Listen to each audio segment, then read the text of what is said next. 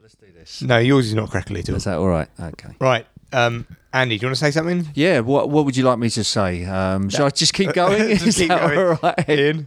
Hi, hello. Hello again. Great, yeah. All right. Did you ever feel so bad inside?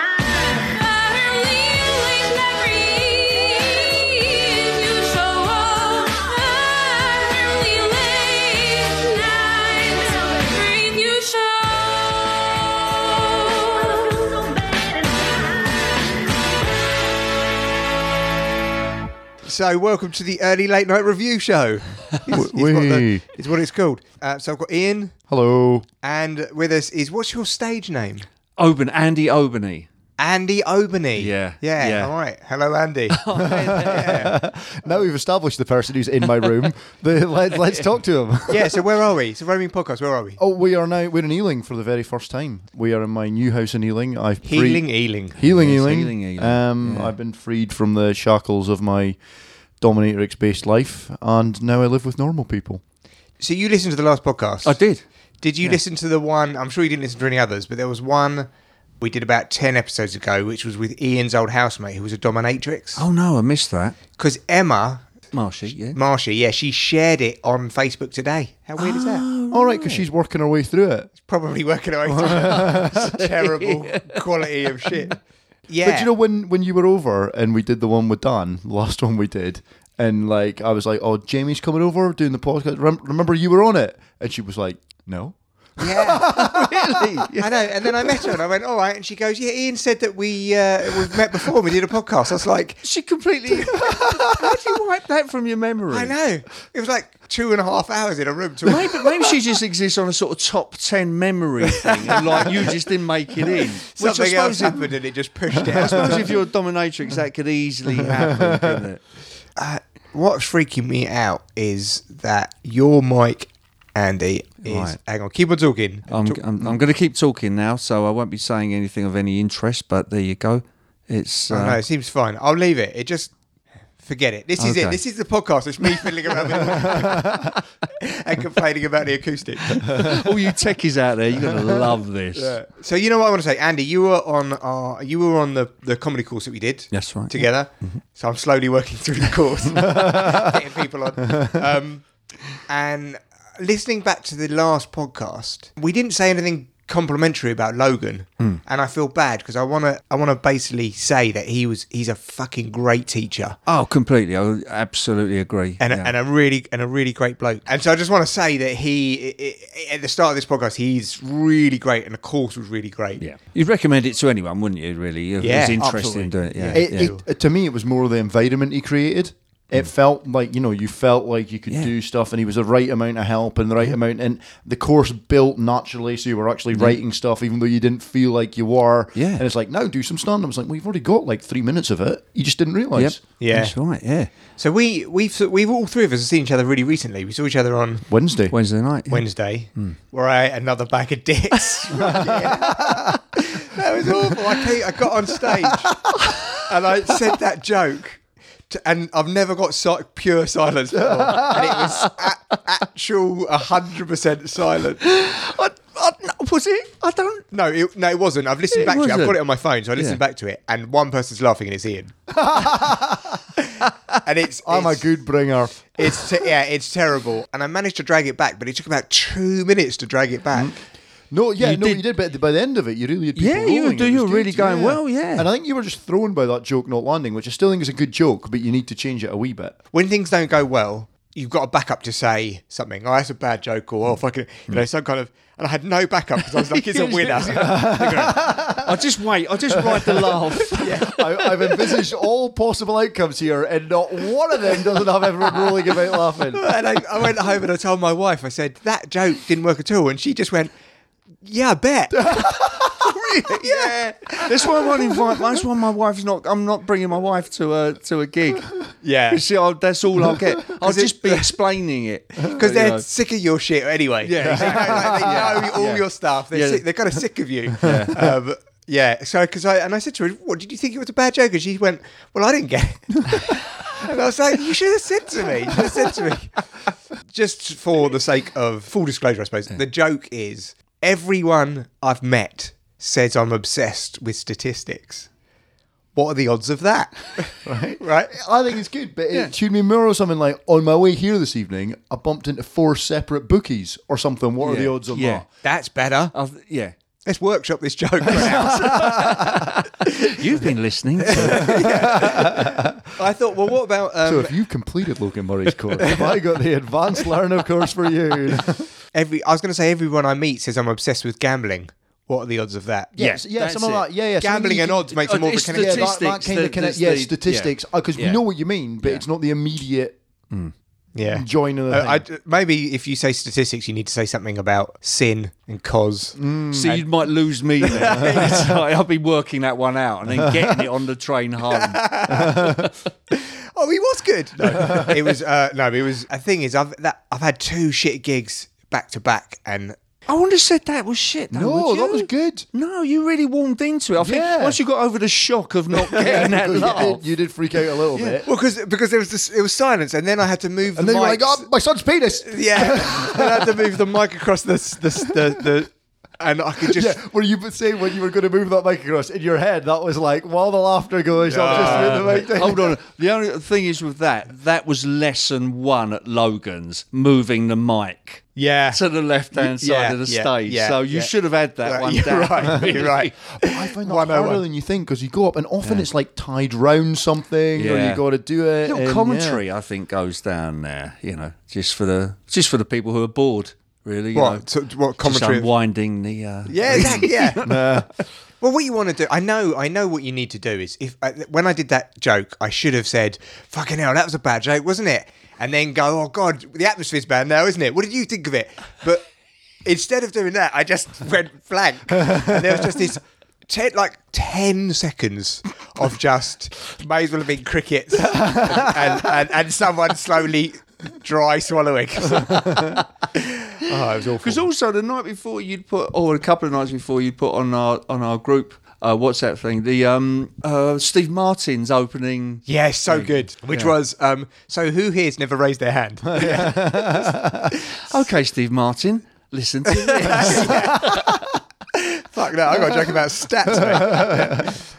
When I read his book, the biggest gig he ever did, he opened with the line, "Tonight is going to be the best performance of my life." And then he looks at his watch and he goes, "No, sorry, that's tomorrow night." But it's something only Steve Martin can deliver. Oh, on yeah, those. yeah. So you're, apart from the people who are already comedians like Gail and Will, me, Ian and you are the only people, I think, in the course who are openly gigging a lot. Yeah. And that's not putting anybody else down. Most other people have got other string to their... Well, so do you. You're an actor. Well, yeah. I mean, it's not taking up chunks of my time, but that's what I do. Yeah. And so how come if you're... We'll talk about your acting in a bit, but if you're such a good actor... Oh, okay. It immediately sounds like a cuss, doesn't it? You're so fucking good. What are you doing here? Right, sorry, let me rephrase that. You don't get this on Graham Norton. Right, okay, most, like, I'm doing it because I work in an office, right? And Ian works in an office and stuff, but you are like, you're not someone who's ever been a fucking office cog or anything like that. No. But I have had, I did have a business for 20 years. I did have a coffee shop in London for 20 years. Correct, yeah. you did, yeah. So I was doing other things. And I think the answer to that is probably a shit actor that I do need to. I doubt that. No, but I mean, what? How tall are you? 6'3"? Yeah, just under 6'3". As a man who's 6'3" and recently been cast twice as a Cuban, how bad of an actor can you be? Is the height Cuban? Yeah, I think Cubans are short and also they don't really? look Yeah. like they're from the East End. I think. That I'll buy. Yeah, that's true. Yeah, no, I mean, I think it's just not an easy world if you haven't really cracked it and made your name. But one of the reasons is that you get so many comedians now being used in TV. Yeah, you do. And all that. So I thought, You let's try that avenue as well as the others that I've But always you're enjoyed. really going for the gigging. I think you've gigged more than anyone else, apart from maybe Will or Gail, who are... Yeah, well, they're always... They yeah, hit the ground running, didn't they? Yeah. I think because I know there's no other way. I think you met Janet who did the 10 minutes the other night. She was excellent. Yeah. Great. And you just learn from that. And Russ, who's her partner, and they do, they write it together. And because he's my oldest friend, so I've learned from that. There's no other way. You keep saying about the reps. Yeah, it's reps. That's it. Yeah, That's it. reps in the comedy gym. Absolutely. Yeah. So there just comes to a point where there's nothing. It gets to a point. There's nothing that's going to throw you. And I've seen her from the start and how she's progressed. And what was she like at the beginning? Because when she came on, she was fucking brilliant. Well, I think just like everyone, it was so new to her. She'd never even been on stage. Yeah. Did you see her first gig? I saw her about 4 or 5 in, and she was on a night with Bob Mills. Oh yes, I know. And Russ had managed. To do that. It's like how Emma got on that bloody gig with Jeff Innocent. Yeah, it's like about a week off the course. Jeff Innocent's playing in Barnet next week, and I'm going to see him. Oh, brilliant! In a right old dive pub in Barnet. Right. I mean, he'll be all right, but I don't know if. Yeah. Well, Russ went to see him on last Sunday up the creek with about 40 people there. And he said it wasn't, but he came on and just smashed it. What I like about Jeff Innocent is he's like, he started at 40, by the way. Yeah. I started at 40, so that's good. And he's 41 now. And he is just like, I'm a stand-up comedian, and that's what I do. He's never been like, I'm also a poet and a writer and a song. He's like, I'm doing stand-up comedy, and he just did it. Now he's fucking great. Absolutely. No, I think, and I've seen him, and he just had the room from 30 seconds in, and that was it. Didn't let go. It's just, and the place was in uproar. Yeah, I saw him in a place by Leicester Square. Yeah. The whole time, everyone's rocking and laughing, and he hits the next joke, and you just start the wave again. That guy we saw, black comedian called Inel Tomlinson. Right, yeah. Did you remember him? Yes, I do. Yeah. Yeah, he was on that night. He was so good. With the iPhone jokes and all that. Because what I noticed is he came on. Everyone was a bit frosty, and normally what I would do is I'd just plough on with my shit, get mediocre laughs. He came on and he just wouldn't let it lie until the crowd responded. He was just on the crowd the whole time. Energy, isn't it? Yeah. He brings that energy to the room, and then because he knows enough about what he's doing, everyone just picks up on it. And and he doesn't let it go. And he was very professional. Yeah. Right? He was. But I think because he was like the headliner there, the man with the skills, he got as much time as he wanted. So he's got the time to dick about. If someone says you're getting 5 minutes, it's hard to spend 3 minutes dicking about. Yeah, absolutely. Yeah, then you're like, no, I haven't done my ham routine. Yeah. So it's Wait, you people need to hear this borderline racist stuff, right? I'm not. But he was good. This is what I've said about coming onto stage and being a fucking predator. I was watching the Stuart Lee sketch show that he had. The sketch / stand-up Dave Allen style show. Yeah.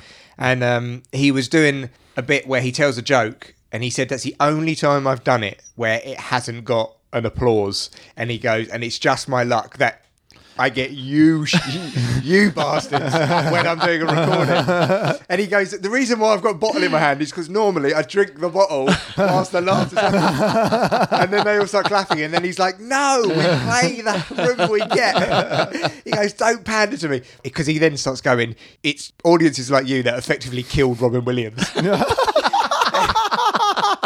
It's so good. And he's going, you put the noose around his neck. He goes, Lenny Bruce. And he's talking about, and he goes, I sit there at the back and I walk to the stage through a sea of ghosts because of people like you.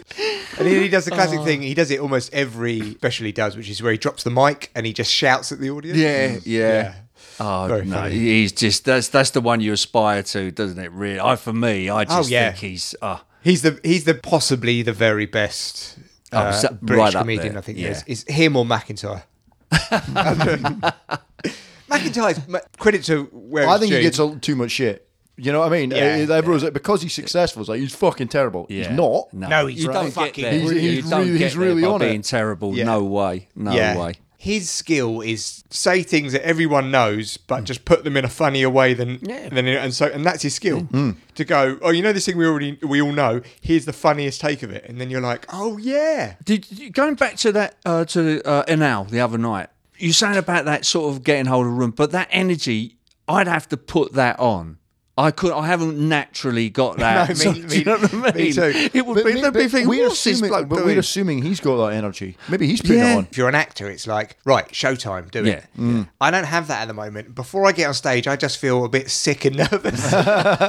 So I get on stage like the worst version of myself, which is like, I don't want to do this. I wish I wasn't here. But we were talking about that earlier on, weren't we? So about being an actor. And I know Dan talked about it, and then okay, yeah, it's showtime, and you have that sort of thing. I don't know. I don't think it's showtime. I don't go jazz hat or anything like that. Yeah. Like, Oh, you should come on and Yeah. do that. It's showtime with Andy Obeney. start clicking. But it's what it does. I think for the actors amongst us who did Logan's course, it buys you 30 gigs. That's what. Yeah, not that's what you in said, yeah. and not in terms of like material or anything. That's just as bad as everyone else's. But it's that sort of the nerves will be there, but we know where to keep them and to use them. Yeah. And I think, and then in 20 to 30, I think people catch up and we're all on the same. It's a level playing field sort of thing. I need to do what you said about turning, and I've heard a guy called Simon Sinek, who's a motivational speaker, talk about this, is turn nerves into excitement. It's exactly what I do. I've never heard that, but it's exactly what I do. Instead of getting nervous during the day, I get excited. I think about what I'm doing and why I'm doing it, and I actually feel excitement. I just turn it around. That's wicked. He was saying it in terms of the Olympics. So when they interview athletes who've won a gold medal or whatever, and they say, "Oh, were you nervous beforehand?" And the athletes always say, "No, I was excited. Just wanted to get out there. I was excited." It's so easy to think to yourself, "Oh, I'm nervous." But often, part of nerves is just anticipation because you want to get going, and it is actually part excitement. Yeah. It's like I've got a coach, right? I've got like a life coach type guy. Ian loves. I can imagine. Yeah, I think it's sensible. I'm going. It's a Tony Robbins coach from the Tony Robbins organisation, and I'm going to see Tony Robbins in April. You know, the big in the big room where he's like, "Yeah, come on, yeah, live your greatest life." It's not Tony Robinson, is it? Big time team thing going on. So that's fucking Tony Robbins. I've gone from loving him to kind of really disliking him, and I don't know why. Tony Robinson. Or Tony Robinson. He turned into a kind of cantankerous old man. Yes, he feels like a crotchety man. I don't think he'd be the sort of guy who wouldn't be friendly to you. And I think it gives off that vibe, doesn't he? A little bit. Raking up the past all the time. Leave it be, Tony. Go, they're Romans. I watched Charlie Brooker's Screen Wipe, and he was right, talking about it, and he was saying, and I've never noticed this, but Time Team, he said, they give themselves an arbitrary made-up deadline to make it more exciting. So he goes, We have to do this by lunchtime on Sunday, or else it'll never be found. yeah, exactly. Why? What are you doing? It's an archaeological site, just leave it. It's been there for thousands of years. It's not like they're going to make it into a car park once you go. And so now I can't watch Time Team because I'm always like, what's this bizarre fake rush you got? Do you know how old Stonehenge is? I just found this out this week. Hang on, let me have a guess. Because I got it wrong by miles. All right, no, this is a good one. So This is podcast gold. This is it. okay, We yeah, hit it. We yeah. hit it. I was about to say it's fucking old. That still covers it. So the reason I bring this up, so you can both think about it, is you give a date, right? Now, because my boss is Canadian. Okay, and pre-Christ, And I she's reckon. doing citizenship in the UK thing, and you've got to learn a bunch of stuff. So she's busy saying, I now know the ingredients that are in haggis, right? Partly that's one of the things you got to learn. Anyway, so one of them was how old Stonehenge is, and I got it wrong by miles. All right, I reckon it's 4000 BC. I'm going 326 BC. So I went 2000 BC, and the answer is 6000 BC. No. That is old. That's That's old. not really. Will I get thrown Or out? she failed her. Yeah, I was going to say. Or she failed her test and she's not going to become a British citizen. Wait, so I said, what did I say? 4000. So you're closest. You if it was a Price is Right, you're winning and going on the showcase. But you know what I found about Stonehenge, which is really disappointing, is that many times over the years they've taken it all apart and then put it back together again. Really? Yeah, Really? Got to secure it and maintenance and all of okay. that. Oh. When you go there and go, wow, these were laid by fucking, I don't know, aliens or whatever they reckon. And it's like, no, these were laid by a JCB in 1974 when they re-glued them. It's like, It's fucking shit. Isn't there like a motorway that goes underneath it now or something? There's an A road which goes past it. That's right, yeah. There's a little chef, the Heston Blumenthal one. Oh, was it? Oh, is it? Yeah, There's a yeah. Bloomington little chef. And then on the other side is Stonehenge. Yeah, they've talked about an underpass because it's always stuck in traffic past there. As you the pass people it, yeah, rubberneck. Yeah. Of course, everyone Yeah. just slows down going, Yeah. It's very unspectacular from the road. Because you can't walk around it anymore, can you? No, but you could. Yeah, you could. Yeah, at I one used point, to. Yeah, I'm not that old that I could drive to JCB. You know. You're the whole you like just made Stonehenge in the 70s. So before we started, you dropped an amazing bit of information about yourself that you were in Raiders of the Lost Ark. I was in the Last Crusade. Oh, that's even better. Yeah. That's my favourite. But it was, I say I was an extra. It was before I went to drama school and I was doing some extra work. I was a Nazi soldier. Do you remember the bit where Harrison Ford and Sean Connery are they're setting fire to the place and they're tied back to back? Yeah. Well, I'm one of the soldiers in it, and I sort of remembered it was on. So if I watch that scene, I could see you. You'll see me, and you'll know it's me because there's this willowy. You're super tall. Yeah, I'm super tall. And, there's willowy Nazi standing guard in the room. I watched it one because I've never seen it. So I watched it back and I nod off. Honestly, I nod off because there were always early starts. You always have to get up early starts if you get on set. And I was standing there and I said, my head goes like that. It just like, I don't think, it must have been the afternoon because you're always fed well on these things. I probably had too much to eat. Might have had to even grab the beer or something. And I'm nodding off. And you think, Spielberg's directing. You got Sean Connery and Harrison Ford there tied to chairs. Yeah. And I'm nodding. I'm just nodding. and you actually see me go like that as well. I sort of like sway. And they kept it in. Oh, amazing. Yeah. Well, it's like the bit in Star Wars where episode There's a tired 4. Nazi.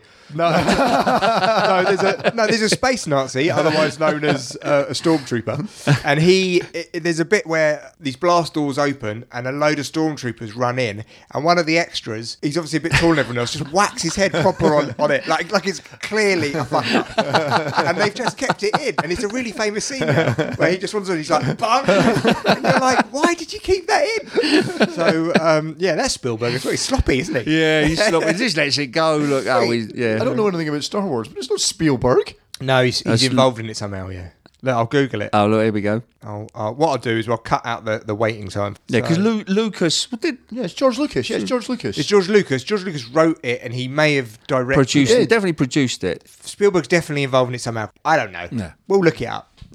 We'll look it up later. I'm taking that as a win. No, he definitely is involved in it. He's something to do with Lucasfilm because it's light and magic as well. Whatever their Industrial Light and Magic. industrial light and magic. Oh, yeah, it's all... They're all in bed with each other. yeah, exactly. Exactly. They're friends, I know Right. Okay. that. Sorry, that was too earnest. Yeah. Good stuff. So, what have you been in any other things that we would know about? Oh, nothing as big as that as an actor. Yeah. I hate that question because it makes it sound like you're not a real actor. Like if you weren't in some Expendables or something. Then Oh no, absolutely no. I'm very sort of. What a bizarre thing you picked. If you weren't in the Expendables, Obviously a you moderately successful action film for 15 years ago, then you're nothing. Obviously, you dream of the Expendables, but you know, it's. Yeah. So no, I was just trying to think of a really shit big Hollywood film. No, I've mainly been TV for me. It belittles who you are as an artist. So sorry, But no, but let's. but no, it was the usual stuff. Like every other actor ever did the bill. I think the first thing I did was London's Burning. Oh yeah, and classic. all those sort of things. And I did, I've done a few episodes of different series of Casualties, but just as a jobbing act coming in as a character. Yeah. Holby City. All those sort of things, but Doctors, I like Doctors. I know I haven't done Doctors. I haven't done Doctors. And EastEnders, you never got EastEnders, did you? No, I did workshops for EastEnders and all the rest of it, but no, they've not EastEnder enough, really. You fit the bill too much. Yeah, you might doubt that listening to this, hearing the accent, but no. Old Pat, she's proper posh, isn't she? Oh yeah. I don't know what her real name is. No. Pam St Clement. Pam St Clement. Pam St Clement, yeah. So she's very posh. Yes. And I was always disappointed that Del Boy and Rodney both weren't Cockneys. No, that's right. I think isn't he from Brighton? Rodders. Maybe he's just Yeah. whatever. He's posh, isn't he? Yeah, yeah. He's really posh. And David Jason is super actory, lovey and stuff. When you hear him talk, he's like, "Hello, Yeah, He is. you've all been so awfully kind." But he that program, right? I know it gets lampooned, but right. John Sullivan for starters, amazing writer. Oh, yeah. And just the way they both bounce off each other, and how good David Jason was at playing that role. Oh yeah, yeah. And in Porridge as well. No, he's not in Porridge. He was in Porridge. Was he? David Jason was in Porridge. He played the really old lag. Even he was quite yes, young. correct. Yeah, and he Correct, played. Yeah, correct, he And he did. aged right up to play this old. Yeah, correct. Yeah. Correct. But yeah. that wasn't what you were thinking of. No, though, I was it? thinking of how Ronnie Barker's also posh, but he in Porridge plays someone who's he was a brilliant character actor though, wasn't he? That's Yeah, the, he's really that's the good. thing. hell. Talking about the actor, the sort of actory voice. I went to sort of a really old established drama school. What's it called? RP, is it? RP, received pronunciation, and but I didn't go till I was 30, and I'm from North East London, and you know, my accent then was much worse than it is now. This is the edges. Really? knocked Because I off. think you've got quite an accent. Oh, it is, but I've sort of let it go because that's who I am. But I was sent for special voice tuition because they couldn't. Mine was so established because I was older. I was 30. I was the oldest one there. Yeah. So I had to go off on a special sort of bus to to Parsons Green. The Cockney bus. Yeah, the Cockney bus. The Pearly Queen. Yeah. It was, and I was sent off to that. And And singing your Cockney songs. as you went, yeah. Roll out the back. we'll knock it out of him. Don't worry. Yeah. So, well, you told me that thing about how you were doing that role as a very famous play, Sound of Music, Oh, maybe? Sound of Music, yeah. I was playing Baron von Trapp. yeah. And my mate said, is that Cockney rhyming slang? Yeah. And, there was one, there's a line in it, something, well, it's meant to say, I always look on those mountains as my friends. And it came as, I always look on those mountains. And I heard all the nuns were giggling. I could hear them behind me giggling. So, yeah. It's fucking slang. It creeps out. Yeah.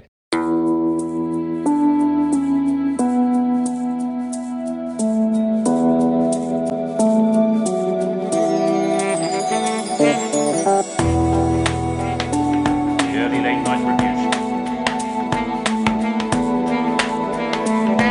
The early late night review show.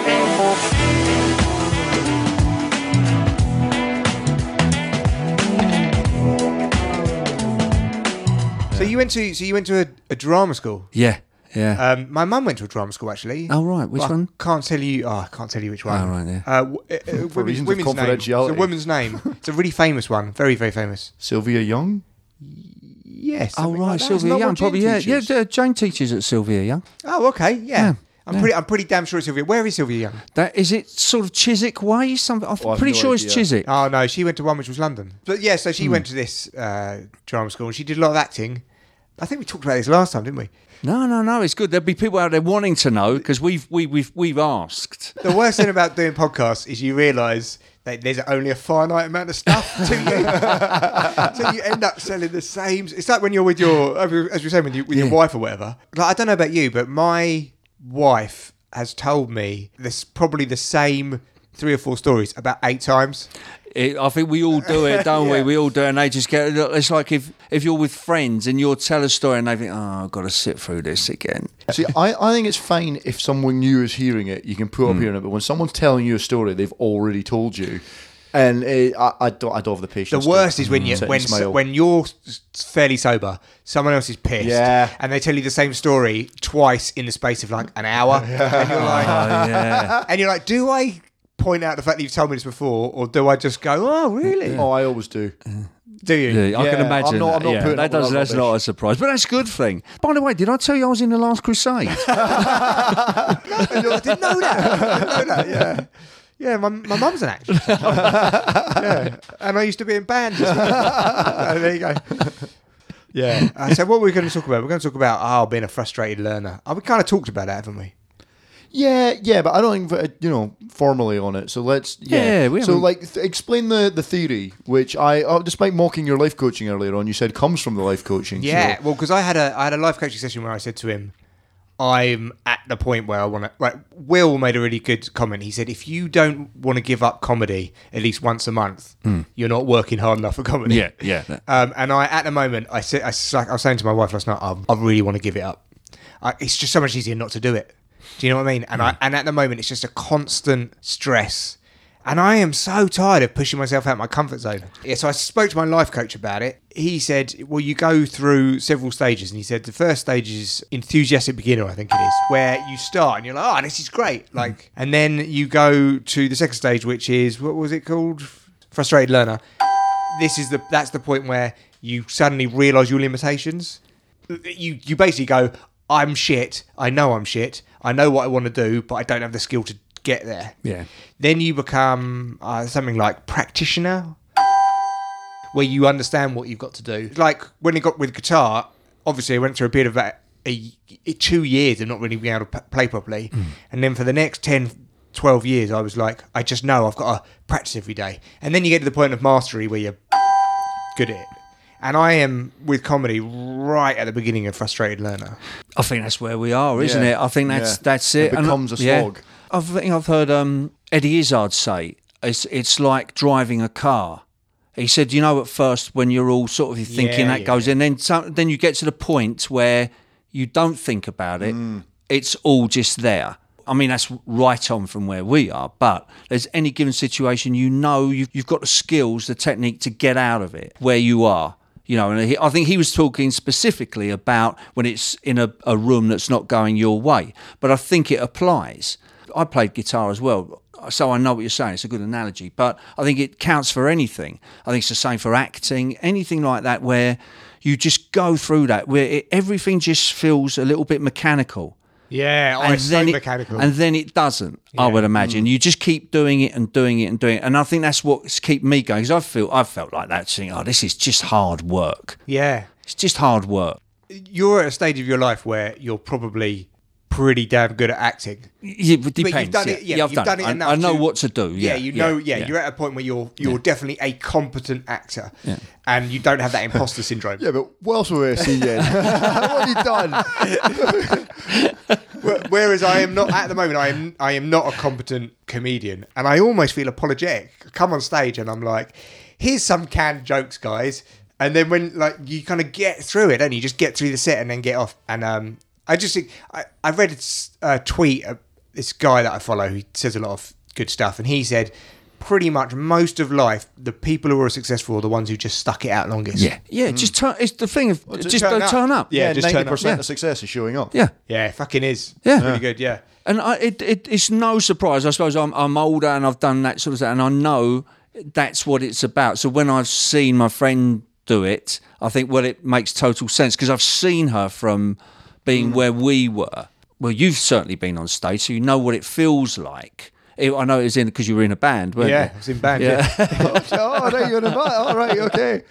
But she'd never even been on stage. So she's really started, like a lot of people, from that point. And I've seen her really progress. I mean, and she's so good now. Oh, she's so good. That opening line when she comes on and she goes, I know what you're thinking. Yeah. The cleaners come on stage. Wandered on us. Yeah, exactly. Yeah, and she's got some real killer stuff in there, which always works. Yeah, where she said, I love going to Magaluf or Spain or whatever with my mate. Yeah, we'll go there. All the guys undressing us with their eyes, then quickly dressing us again. Yeah, she's got. What? I don't know why it got a laugh, but I know it did, and I think it would every time when she was like, "My mate, mental Bev." Yeah, right. There's something intrinsically funny about the phrase "mental Bev," and I don't know what it is. Yeah. Well, it sometimes actually you can see mental. You Bev. can. It's pictures. I can immediately picture mental Bev. It's pictures. A lot of what you do, I think, is painting a picture. And the stronger the picture, the more people buy into it.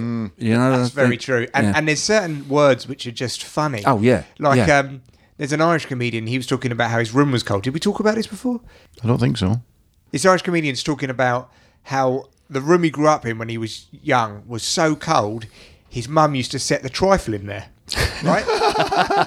and the thing is, that's all of that is only funny. Like if he said, and she used to put the milk in there, not that funny. No. But the idea of a wobbly trifle and like a trifle in a bowl with a cherry. It shouldn't be funny, really, should Yeah. it? But it is, isn't it? Yeah, Yeah. why? And exactly, yeah. And It's I've got pictures, to, talking about being a comedy wanker, I've got to that point where I'm now breaking stuff down, going, why is that funny? yeah. But I need to know why that is funny. And trifle is just a much funnier image than a bottle of milk. Yeah, absolutely. It's absolutely. I think Tony said it as well, and it's always worked on me. I find turd a funny. There you go. Especially the way you said it. As if you were going to say something else. That's a really profound point. Yes, turd. Yeah, there's something intrinsically funny about that. Well, on my set, and I've listened. I heard it on stage, and I thought that's strange that got a laugh. I listened back to it, and it really does get almost the biggest laugh, which isn't saying much. So I was talking about how much my dog shits, and I said, I'm going to start feeding him pound coins to see if more comes out the other end. And everyone laughed loads. And It doesn't even make sense, but it's funny. Yeah. But I was like, that's not even really a joke. Yeah. Because that's a setup to the joke where I say he's like a one-man bandit of shitting, right? And that to me was the funny joke. Yeah. But people are amused by the idea. It's like, you know, how I accidentally got the laugh out off of the levels of bravery because I was setting up the joke no one liked. Yeah. About fat ladies, yes. No, about the public's perceptions of fat ladies. Yes. Yeah. Well, we talked about this before. Yeah, yes. but anyway, but the fact that they got a laugh when I just said me, and it was like, and I was like, what? That's not even a joke. Yeah. Shut up. You're doing it wrong. Stop laughing. Yeah. Ned, say it. Now laugh. Know my set better. Yeah. That joke I say about having a son and then you worry about his penis. I've now changed to his penis is my penis's representative out in the world. Yeah, And I think that's funnier. Yes, that my penis has a representative. Yeah, that's cool. Yeah, It's a funnier concept. Yeah, but that's what my friends who writes Janet. Bureaucracy. Oh, Because it's cut that. I'll put some cricket noises. Yeah. we're saying how those sort of he's found it along the way how you just tweak. Something just tweaks and it would just come to you and suddenly that's the key to the joke. Yeah. That's what was missing all the time. And he said that's the beauty of it, what he really enjoys because he doesn't perform, but he's obviously hearing it. Funny, it's weird, isn't it? It's almost like there is no rhyme or because also, as you said, your friend did a gig where she died on her ass. Yeah. And even the jokes that normally kill got nothing. Yeah. It's like, what are you meant to do? Yeah. Sometimes, but I heard Dave Chappelle talk about this, and he said comedians worry so much about what happens if no one laughs at my jokes, and he goes, "I'll tell you what happens: nothing. Don't worry about it. I still get paid. I still go home. Everything's fine." So we don't get paid. No, we don't get paid at all. Still have to chuck a couple of quid in the bucket, go home, cry. Brilliant. Yeah. Do you put money in buckets? Yeah, I do. Not a lot, but I do. Yeah. I put a couple of coins in. It sounds like a lot. Yeah. But I put money in a bucket for Healing, and she said, "Don't do that. You've performed." She's, and I was like, "Oh, am I break? I mean, is it a faux pas putting money in a bucket if you've performed?" I don't think it is. It's No. I think it's more like it's basically right. Thanks for giving me a place to do this. Yeah. If you weren't doing this, Absolutely. I'd be Where sitting would at home I- with my thumb yeah. up my arse. correct, which is also enjoyable, but. And you don't have to pay for it. Yeah, there's no bucket in the end. That doesn't even make sense. So what I was going to But say, bucket is also a funny word. a bucket. Yeah. Well, they say here's something interesting. I don't know if I talked about this on the last podcast. So sorry if I did. About Spanx. Oh yeah. Did I talk about it? No, I don't think so. Right. So the woman who made Spanx, they're like they're leggings basically. Yeah, but they hold your gut in. Yeah. She's like a billionaire. But when she originally made them, she was a stand-up comedian, you see. And she made this product and called them something like Toeless Delilahs or something ridiculous like that. And then she'd been told that hard consonants like bucket, K's and T's and things, is funny. So she then changed the name of them to Spanx, which is a funny word. And she said that when she did that, they just went mental because Sales went through the roof. enough. There is that We thing, couldn't isn't get it? enough stock of those bad boys. Got loads of Toeless Delilahs left, though. Yeah. Well, if someone says, what are you wearing? Oh, I'm wearing a Toeless Delilah. They're like, what? What are you wearing? I'm wearing Spanx. Get your pair of Spanx. It's like... But it is, I think that's the thing, don't they say? They say that it's funnier on hard consonants. Yeah, for sure. It is, yeah, and I think people like Stuart Lee and that challenge them. I've heard this, I forget, quite recently actually, but words like wool aren't funny. Yeah. So he tries to sort of use those things. Oh, that So, was the Jeff Innocent podcast. That's right, yeah, that's it. Yeah, the you're- Rival podcast. Yeah. So I'm using another podcast material. That's good. Yeah, that's right. It's all borrowing, isn't it? It's the art world. It's an homage. Homage, correct. A hat tip. Yeah, so, right, what I was going to say was, going all the way back, is you went to a drama school. Mm-hmm. So did you go to like a normal comprehensive? Yes, I went to the second worst school in London. Really? Yeah, there was one in New Cross that would beat us every year at the bottom of the table. We were second bottom. Oh, nice. It was the worst, honestly. So it was the But worst. I think it was the second worst. You've just made that Well, one yeah, it was the really worst. clear. Yeah, that's true. Okay, it was the second worst. But the worst in North London. Okay. Was everyone, because this genuinely happens, was everyone pissed off that New Cross school kept on beating you? It's that sort of thing that if you're going to be bad, be the baddest, isn't Yeah, it? You know, yeah, it's be the worst. that's right. It's well, there you go. It shows my my level of education there. It's but there's always loads of teachers like in tears outside their classrooms, Oh, right, yeah. and you know those old film fights which just go on for Yeah. a minute. There Yeah, like the Quiet Man and all Absolutely, that, yeah. There was the Quiet Man. There was a fight like that in our school with these two guys. They was like fifth years, but they were like massive, and it just went from the top of the school down the stairs into the playground, and it was like the love it. Quiet Man. Everyone was following them like the Quiet Yeah. Man. That stuff used to go on, and there was our deputy head was fantastic. He was one of the just inspirational. Was one of these people, but he was like an East End one. He used to talk like that, and me and two of my mates were thrown out of French once. I don't know why that's funny. And he came up and he said, "Oh, so what are you three again?" And we're all, we're still good friends now. We see each other all the time. But he said, "Right, up to my office," and he took us up to his office and he locked the door. And I'm like, "Oh, gee, you imagine trying to do that?" And he locked the door. He said, "Right, you Wally, sit down." And he played us Derek and Clive.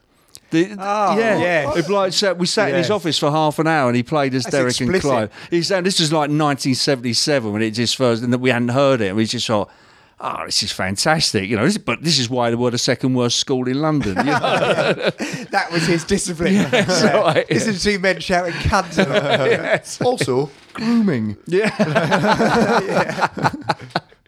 Did you have any of that grooming or anything? I'm not personally, no. No. What I mean, the reason why I'm asking, Actually, why now you mention it? Have you ever been abused? Anyway, that's enough from the Late Night Early Review Show, the comedy podcast that invites people on and asks them to talk about the worst things in their life. All over review counsellors. what I meant, sorry, let's rewind back. I meant, I can imagine grooming happening in more well-to-do schools and in very rough comprehensives. I can imagine teachers not really getting away with it. No, you did. It wasn't teachers so much, but what it was just around our youth team football coach from outside of school. Right. But everyone sort of knew he was. But it was the price you paid if you wanted to get rid of your kids for a bit. What? Do you know what I mean? Was he a nonce? Oh, well, total nonce. Total nonce. It was only that my dad and my dad was a nutter when I was growing. He was like, I'd come home Like a and superhero to you. Well, no, not in a suit. He was not in like, a good way, Not in a good way. He was, but he'd You know, be, drunk Batman. yeah, he was Batman. He was. But I'd come home and he'd be hanging like a distant relative over the balcony. Oh, right. That sort of thing. And he was just, not in a good way, but he was a bit so. And then when he left, luckily my brother took over the matter. He wasn't quite as nutty, but he was. People feared so. Yeah. That people would go, oh, his big brother's Pat Morgan, and they'd be, oh, okay. And so I'd be left alone. But when they went, I was on my own, sort of thing. So you would but it was around. You just knew, but people. you recognise now, but you knew he was then. Yeah. But you think back now and think, oh, blimey, how I got by without being, you know. touched or battered. Yeah. Also, where we lived, I don't use so much groomed, really. That sounds a bit too, I think thought it's where you were about. talking with grooming is Yeah. like a thing Yeah. posh people do. Grooming is what posh people do. Yeah. Grooming is what Michael Jackson does over the course of 6 Yeah. months. You might have been paid. I think that was about, you know. But what is really interesting is that despite my mum being an actress and my granddad also doing a lot of acting, my dad also was into writing poetry and art. He was very much into art. I came from quite a masculine environment where my dad was just this big angry drunk, and the rest of my family are all fucking football nutters. Right, yeah. Like, as in, not hard, as in just football mad. And that's what you do as you bloke. You watch football, you drink, you smoke. You know, it was that kind of environment. And I was always my dad's a completely different size to me. I took really after my mum, and my dad's like a big guy who boozed it up and hung around all these dodgy pubs and knew everyone, and he was a builder, and you know, and I was always felt a bit of a pansy around them. I was always like, I'm not a proper man, because I'm like, oh, I'm into music and I've got my long hair and I'm all skinny and, you know, I don't know. I felt a bit like that. I was in I took up guitar at 14, and I was in a sort of new wave band at sort of 18, and we did all that sort of thing. And I'd walk into school with a guitar case, you know, with every kid going past going, bow, bow, bow, like that, you know. Just it gives a tune. Yeah, exactly. It gives a tune, mate. That's right. And but some of the kids in my school threw pennies at me because they'd be like, "Oh, Busker, give us a tune." That's quite funny. It's quite a high level abuse. It was young kids as well. They were like, "Oh, hey, guy, give us a tune," like chucking coppers at you, and you're like, "Fuck off, you little shit." I'm a creative. Yeah. What was your band I called? hope you have a short at the time. I think you'll find I'm a creative. Oh, blimey. I think we are so unoriginal. We couldn't. That was always the worst. I think we had a different name each week. I think it was like the Adventures or something like that once, or like the Standards. It was really. They're quite post-punky. Yeah, that sort of thing. Yeah, you know, it was a bit. That was a stumbling block. The name we never really. We did a few gigs, and it was all, you know. But we didn't know what to do. We didn't know how you progressed. It was just so, we were all from the same school. Yeah. And I say we're all mates now and all that. And we just didn't know how you went about going to the next stage. It was just totally alien to us, you know. Yeah, it's funny, isn't it? We just wanted to do it. If you listen to Russell Kane, he does a podcast with James O'Brien. Oh, right. The LBC guy? Yeah, LBC guy, yeah. Okay. A little bit too opinionated for me. You might like him, James O'Brien. No, I don't like opinion. I can't listen to talk radio in any way. I don't want. Here's terrible people talking terrible. Yeah, it's like, well, the thing is about this thing is they should just fucking sort it out, shouldn't they? Oh well, did you have a solution to sort it out? Yeah, we'll just do this. Well, here's a flaw in that argument. Fuck off. Right? That's not. But that's the joy of it. You phoned up. No, That was Ian, by the way, not me. Well, I really mastered the Cockney. Here's how cool a teenager was. I would listen to Radio 5 and enjoy like people arguing, and now I just can't do it. I can't listen to any sort of, even if the person is saying something I agree with. Shut up. The main point is, why are you doing this? Why do you think anyone cares about your fucking opinion about, I don't know, why Stevenage produces the best apples? Nonsense, clearly. Clearly he's chatting. I don't know why. I like the way me and Andy looked at each other because we both had apple-based jokes. I was going to say, yeah, but if you try to Stevenage apple. Yeah, but you know what I mean? It's like, what are people that comment on like internet comment sections? No one cares. Why are you doing this? Every day, because it riles me up, I read The Guardian, and then you look at the comment sections in there, and it's like some of the things I'll agree with, but it's why? I can't even read The Guardian anymore. I can't even read. I enjoy their token centrist people. Your Andrew Ronsleys, your Matthew Duncona, John Harris. Right, I can read them. But other ones are like, just go on and shut up, would you? I consider myself left wing. I just read and you know what it is? I think it's a bit bad. Because I've got older, and I'll look at their picture, and immediately I'll have a whole narrative about them. I'll be like, this fucking public school, overprivileged, like spoiled white, I don't know, woman, man, whatever, who will then lecture me about equality and race and opportunity, and I'm like, fuck off. You probably spent like a year working for free in journalism because your parents funded. I mean, probably not. They're probably all. but it's what I'm saying. It's my flaw. I will project that story onto them, and I'll just think, "Oh, fuck you," lecturing me. Well, it does feel like they're lecturing. I feel like the lecturing, and I feel like it's like you're a white bloke, sort out, and it's like, but you don't know my story. You don't know my individual story. Leave me alone. Well, you know, I'm a massive scumbag. Don't act like I'm the privileged one in society. I'm literally the lowest of the low. Right, it's true as well. So I'm gonna. So can I bring it back to, because I just want to say about it. I went to just because you were talking about it. I went to what was always in the league tables, the second worst secondary school in Aberdeen, which is obviously not anything like as bad as the second worst. I'm still impressed. There was two schools. I think you'll find there's like 23 or something. Right? Okay, right. But I always remember every year the league tables would come out and the head teacher would have the same quote for the media, which is, "It's been a real kick in the teeth for all these teachers and students who have worked so hard, and I don't feel this is a true representation of what we've really achieved." Yes, it is. Why you say this thing every year?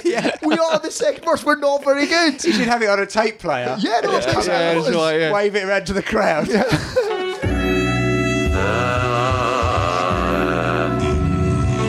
Early late night review show. Quick talking to their mic. Yep. Talking again. How's that? Is that all right? Yeah, that's all right. Yeah.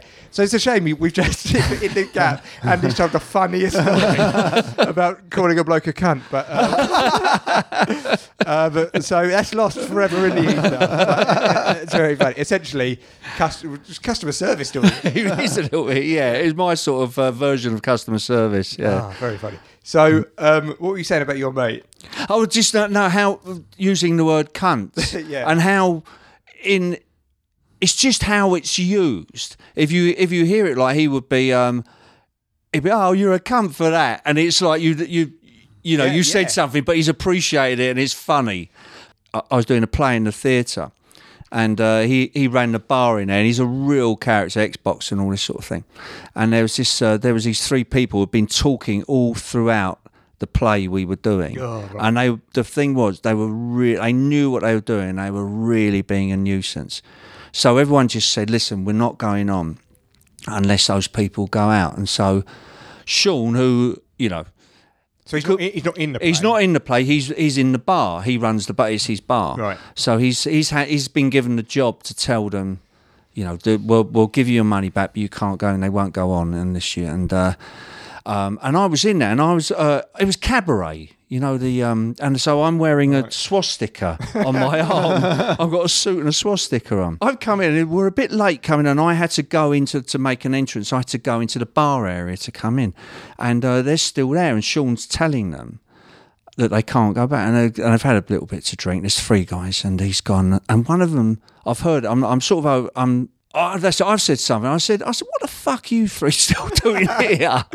And he's gone, well, what's all that anyway? And Sean's gone, look, you just have to go. And one of them called him a fat cunt. And I thought, right, I better hit him before Sean does. And I just before you were about to go on. I was about to go on. Yeah. And it all went off and all this sort of thing. And he's in the end, it's all been separated. And I've had to go in about 5 minutes later after this big melee sort of gone.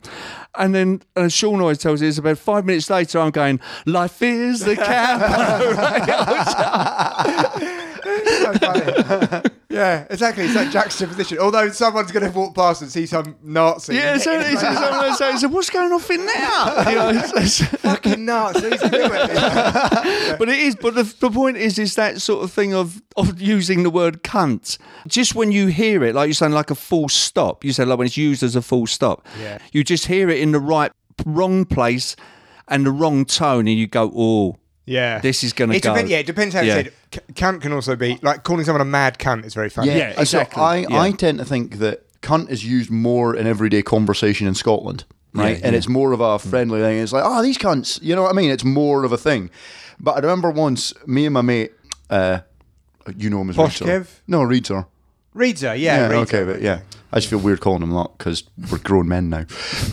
Anyway, he's a big bodybuilder type, and went in this pub, and there was a guy who was already at the bar, and he went, we kind of accidentally bumped into him or whatever, and he was like, all right, sorry, and he was like, oh Christ, you're a big cunt, aren't you? But he may saying it in a nice way, right? Yeah. But was he not? So he's like, you're a big cunt. He's like, check out this cunt. He's a massive cunt. Look at this cunt. And he's just going to be like, is he just using this as an acceptable way to call me a cunt? Am I supposed to get angry, or is he actually being friendly? And he was all like, all right, sorry, man, don't bother you, big cunt. I think he is having a go at me. That wires dodge. No, you're all right. It wobbled about. Sorry, just to completely heckle. Admin response. That reminds me of, there was a bunch of Glaswegians who must have been probably about 25, and we were in this club. And I said to my mate, we were talking about women, and I said, I'm done with women. I may as well turn gay, right? And one of these Glaswegian guys was really pissed. So he's just standing there, like right next to me, looking all like, buzzy-eyed and weird. And my mate went, looks like your gay career's off to a start. Right, but he didn't hear that bit. All right. But what I did was I turned to him, and he's like looking at me, and I didn't know what he was thinking. So I just said, I'm not gay. and he went, what? And I was like, I'm just saying. And he's like, you calling me gay? And I was like, no. I'm saying I'm not. We were talking about and he's like fully angry Glaswegian. And then his mate comes over and goes, what's going on? And he goes, he's calling me gay. And he goes, you're calling him gay? And then about 4 of them came over. Come on, don't half it. I want you to commit to the accent because it's a thing of beauty. Go on, mister. You calling him gay? Go on, mister. Go on, he's a fag. But anyway, he was then... So all of them were around going, you calling him gay? You calling him gay? And I was going, listen, to explain. And then just luckily, one of them went, nah, he's gay. And then they were all like, yeah, he's a fucking gay. Yeah, you're gay. And then they all started taking the mick out of him.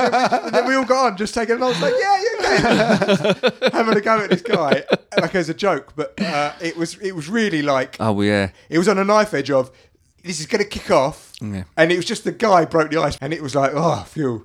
But there's something about Glaswegians which are... Oh, yeah, it's scary. There's that and look, there's something, they just must cultivate a look up there, which is like, oh, okay, this is dangerous now. But you're saying about Glaswegians being angry, the way I think about it is the overly friendly intimidation bit where it's like, all right mate, all right, how you doing, young mate, you having a good evening there, all right, okay, I'm going to need your wallet now, you give me your wallet, all right, you're a big English cunt, aren't you, all right, I'll take that money, all right, you have a good time now, right, okay, don't come here again, you have a good time. That's exactly it, isn't it? It's that over friend which is disconcerting, isn't it? Whoa, hold on. Oh, here's the big man, all right, big man, how you doing, big man, right, you buying us a drink, big man? Oh, big man's getting his hand in his pocket. What a man this man is, big man, all right, I'll see you around later, big man. Yes, that's basically it. Yeah, but I really like my family came from a very rough area of Glasgow called Proven Mill, and it was where all the big gangsters were. the Arthur Thompson and all that. And, the car getting blown up and all that. They were right in the thick of it. They all, in fact, my family came down here because my granddad was fleeing from a debt of £400, which isn't much. I wouldn't put it out there. They might come. So all right, you're the son of the big man. Yeah. Oh, okay. All right. I've been doing something at school called compound interest, my friend. Do you know how much £400 is now? Because it's a fuckload. I like your middle class house with your live, laugh, love shite. You've got a wee bit of cash to spend. Oh, very good. Very good.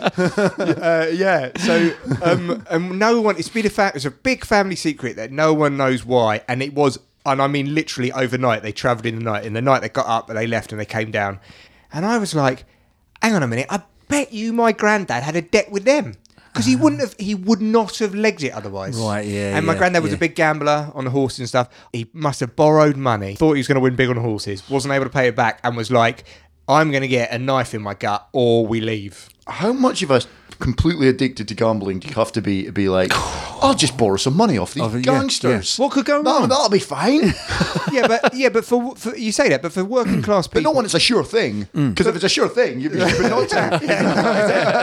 it was a guaranteed win, mate. I mean, look, if you've got this kind of insider information, why wouldn't you not borrow money off of gangsters? But I would think that if you needed money back in the 50s in Glasgow, in a rough area of Glasgow, you don't go to a fucking bank. You haven't even got a proper job.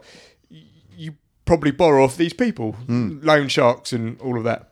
I'll tell you what, I know I'm middle class now because I'm having a dinner party tonight. Man, there you go. That's the sign. Well, you really know you are was when you start the school run. When you get to know other mums from school with the kids and stuff like that, that's when I thought, I've really tipped over now. Yeah, the dad club. Exactly. Yeah. I've started getting into wine. That's Right. a big. That is so not something my dad would never. My dad liked to there was a wine that he liked that he used to buy. I mean, it was 15%. That's probably why he liked it. But he wasn't like, this is a Merlot from 2017 and blah, blah. I've grown up thinking wine's just vinegary piss. Yeah. And then you have this stuff and you're like, oh my God, this is what an £80 bottle of wine tastes like. Right, yeah. Really I've never amazing. gone down that road, the £80 bottle of wine. I don't think so. No, I don't think I have. I mean, I still don't know anything about wine, but if I go somewhere and someone knows about wine and they buy a good wine, you're like... I went to this restaurant the other day and it was all like actual jazz music in the background. They had a guy with a clarinet. Actual jazz music. Actual- None of that full jazz you get there. They had a live. It was so posh. I was with some old workmates, and we've got this thing called Dinner Club where we go and have once a quarter. We're going to have a really nice meal, something expensive. And Just the fact you phrased it as once a quarter. once a financial quarter. He's still holding on to some working class roots. Do you remember the Q3 meal we had at 17? That was a brilliant booze up. Yeah. Oh no, it is the when you go and pretend to be fully flush and everything's hunky dory. And we went to a steak restaurant, and the first bottle of wine we had was a £90 bottle of white. And I don't know what it was other than it was white. But it was you are literally like, I fucking get it now. It's not that. What's that awful shit, Giuliano and. Ernest and Julio drinkable. Yeah. And all of those terrible wines, and you're just like, I've always preferred a pint of beer, but when you taste good stuff, you're like, Do you go in to show your class now? Do you go, I'll have the £90 white? Don't know what it's I called. don't know what it is. As long as it's minimum £90, I will enjoy it. Or nothing under 90. well, this is talking about McIntyre again. He talks about when you go to a restaurant and you choose a wine, and what you do is you pretend to look, and then you pick the second cheapest. That's right. It's Yeah, fucking bang on, isn't it? Absolutely and true. Everybody does that move. Yeah. They're like, well, I'm the cheapest. I'll spend a couple of quid more. Because you don't want to say house wine. No, you don't. Yeah. So you're just like, I'll have the whatever this one is, and then you can't pronounce it, so you're pointing at it. Yeah, it's. My mum used to go out with someone who was the cousin of Mark Knopfler. We went to see Mark Knopfler once at the Royal Albert Hall. Right. So we got tickets, and he said, Mark Knopfler's coming. And I love Mark Knopfler, and I love Dire Straits. We went to go there, and I just could not be fucked. It was after work. I've got to go all the way there on the tube. When we got there, he said, I'll come round to this, and this guy turned out to be a dickhead, but that's besides the point. He said, come round to this side door. So we went to this side door, got led in, didn't have to go to any fucking ticket office or anything. Got led into the box, which was the one straight opposite the stage, the premium box in there. And then immediately a woman comes in and goes, what would you like to drink? And it was like all free. So I was like, I have a when you're not sure, you're like, I have a beer, like testing the water. And she's like, sure, yeah. And then she comes back with beer, and then we had all snacks and everything. So watching this concert, I'm like, fucking hell, this is amazing. And you got all the plebs in front of you.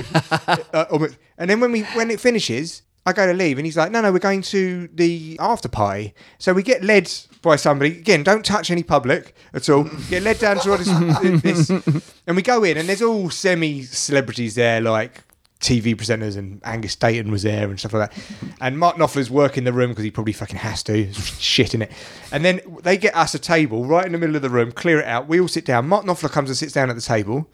And I'm like, you're my guitar hero. Right. But I don't say this to him. Obviously, I just ignore him, basically, acting really nonchalantly. Yeah, that's right, yeah. And I get introduced to him, and I shake his hand. And all I'm thinking is, this hand has played so many amazing songs. At the end, we need to go home to Finsbury Park. He goes, well, I'll just get you a car. And so we then get taken by somebody through the stage doors where there's loads of people waiting. They actually push the crowd out of the way, like you're a celebrity. Yeah. And a big black Merc is there, and they open the door, and then he drives us to Finsbury Park. And I'm like, I want to be rich. That's the way. I bet you didn't tell them you're going to Finsbury Park. I grew up in Finsbury Park, by the way. Oh, did you? Did you live there, did you? No, my ex-wife did. Right. Blackstock Road. I lived I went to school in junior school in Blackstock Road, and I lived Okay. about 5 minutes away from there. I went to watch a football game. I watched Arsenal-Chelsea. I'm sure the pub is called the Arsenal Arms. Yeah, that'll be it. Yeah. You've got the Gunners down that way as well, haven't you? You've got the Gunners pub, and you've got And we went there, and it was so rough. It was like a fucking scene out of, have you seen ID? Yes, And yeah, The Rock and all yeah. that. It was like that. We were in there, and everyone was like a caricature of a football fan. Everyone was, hey, can't. It's like that the whole time.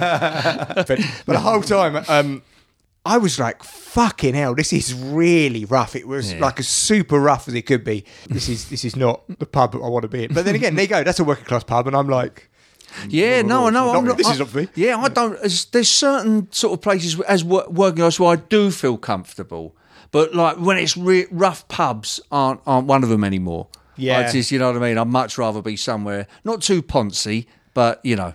What's that one over there that looks a bit dodge? Is it called what's it called? Aye. Oh, the Shanky. It's even called the Shanky. Oh, well, there's a clue. Oh my God, no. I mean, I've not been in, but I've looked in the window. You know when you look in and immediately there was a big Yeah. skinny guy at the bar looking angry that I was looking at him. Going, like, fucking, that prick did. And all I did was go, ooh. Like, do my best. I'm so sorry, face. Yeah, fucking hell. All right, well, look, we've done another 42 minutes. Oh, well, there you go. So I think we should call it a day. Have we done enough? Did we? Well, I know we touched on Logan. Did we do enough? I know they were rumours, but no. Have we done enough on Logan? Do you think? I think so. Only to say Yeah. that you were on the same course that we were. Yeah. and Dan was, who also said complimentary things last time. And Dan was, and I just listened to the whole thing last time. We said something very complimentary about him right at the end, like we're doing now. But he Callback. It's a callback. There you go. He's done his job. But he was, he's a genuinely great guy, great teacher, great course. That's all I'd say. Yeah. And also, I went to see Jane and Marsh's showcase the other week, and it was all at the Comedy Store and all that sort of thing. And seeing that, wow, did it bring home the quality? Why do you think our showcase was better? Oh, it's so honestly, I know it's sort of. But didn't they have it at the bloody Comedy Store, and there was like hundreds of people there? There was. Yeah, but a room does not a showcase make. No, it doesn't. Helps. There were things in there. They didn't. What a lot of people were doing in there, you would not be able to do out there. Oh, really? No way, not a chance. Really? You'd be shouted down and all the rest of it. And it's a nice soft showcase environment. Yeah. And they weren't Jane and Marshy weren't as appreciated as they should have been, because there was a fucking age category, which is ridiculous. Yeah, and it's sort of No, very. he didn't. No, but Marcy's made this up, as far as I'm aware. She said that. I think her point was she didn't feel like middle-aged women were going. I appreciate it. I thought there was an actual age category. No, it's not like now the over 40 females. No, well, I think what she said, it was sort of, there seemed to be a lot of middle-aged guys in there who were getting really broad, cheap laughs. Yeah. And they didn't go for that at all, Jane or Marshy. Yeah. And but the quality, I thought, just from everyone, was just so much. Well, better. we went to Ours was good. One of Will's. Yeah, we were great. You know that new comedian of the year or something? There was Heats, and Will was in one of them, and I went along to see him, and the person I was with said, so these were people who had been out and were doing it a lot. Said, your showcase night was far better. Right, really, yeah. Interesting. I think so. I mean, it was just incredible, really, to get that when you saw there were people. There were some good people, but across the board, I just thought our group were just not even compared to that. They're just really good. Yeah, no, and I think that's Yeah. testament to Logan because Yeah, you know yeah. you get 12 people in a room. Some of us are going to be crap, absolutely. but he got us through enough to be good for 5 minutes. No, he was really good. Oh, really I also absolutely loved the camaraderie of standing at the back, and like when before you went to go up, people were patting you on the back and stuff. Yeah. It really felt like a tight knit team. Yeah. and I was so chuffed with everybody, and feeling of being in that group. I genuinely think, even though I'm probably not going to see some of them again, they've got All those two that you hate. no, but everyone's got a little special place now for me because Yeah. it reminds me of a Absolutely. great experience. Yeah. And and also some people who are not. If anyone in the group listens to this, here's a bit of advice. Some people aren't gigging at the moment because it's not their main thing, and they should because they're fucking great. Yeah, absolutely, 100%. absolutely. Yeah, I don't want to. There's no one there. No. There's no one there who shouldn't be out Yeah. doing stuff Yeah. because everyone's funny. Absolutely. In fact, quite a few people are not gigging. I'm like, you're all of them. I think are immediately funnier than me. Well, wasn't it the case the other night, the Will's night we did at the Comedy Cabin on Wednesday, that anyone on our group could have got on that, could Easy. have gone on that night, and they would have been up there getting laughs. And it was a good quality night that night. yeah. In fairness, I did it the week before and didn't get many laughs.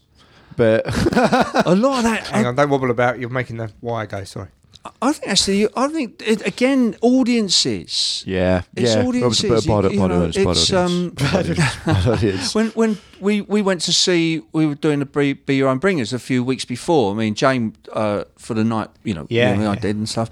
And there was a very different audience that night. I think the night we did was a little bit harder audience than that. Will was doing the emceeing and he was really good as well that night as well. So I've heard. that helped. You know. I'm definitely of the opinion that it's like the gig I did before was in an open pub where people were drinking in the bar. It was like it was difficult, and then it was a really really long night. I went on in the third hour. Oh God. You're like, That's too long. Oh, wait, no, it was- that's too many people. You got to limit that shit. it was, and but ultimately, don't blame the room or the audience. Blame yourself. I've got to be skilled enough to work. You've got to be room proof. Yeah. No, Room-proof. absolutely. Yeah, that's great. It's absolutely right. I mean, you're right. We can't be expected to do it right now, but that's where you need That's to where you get need to to. be. Yeah. That's so all of those nights. They're the things that all these gigs give us, don't they? That you want to be able to go and see this room and go. I mean, Janet telling me this guy they did a thing a while back, and no one was getting anything. And these other comics had been doing it a while, but they were getting nothing. And this guy came up, I forget his name, but he'd been doing it for years. And he said, it wasn't in an arrogant way. He said, "Watch this," and she said, like, within about a minute or two, he just had the room. And I Funny, think innit? there you go. It's just experience, isn't it? You know. I'm sure. Yeah, I can't work out how to do that at all at the moment. Just that Inel guy who just wouldn't leave the audience alone until you start getting a response. Yeah. Like when they weren't responding, and then he was like, "Why did you not cheer earlier?" And then he was like, "Am I fucking up or are you fucking up?" And it was just Yeah, people like that stuff more they personally. do, don't they? Yeah. So this has been the early late night review. Thanks for coming, Andy. Pleasure. I loved Been it. really good. Really Yeah, good. enjoyed it. Fuck you, Ian. Fuck you, Ian. Fuck you, Ian. Yeah. All right. Bye. Bye. Baby, although I chose this lonely life, it seems it's strangling me now. All the while when the big cigars and gigantic cars, they're all laughing at me now. Oh, I've been used. Ooh, I've been taken for a fool. Oh, what a fool. I broke all the rules. Oh yeah. But I won't let the show go on.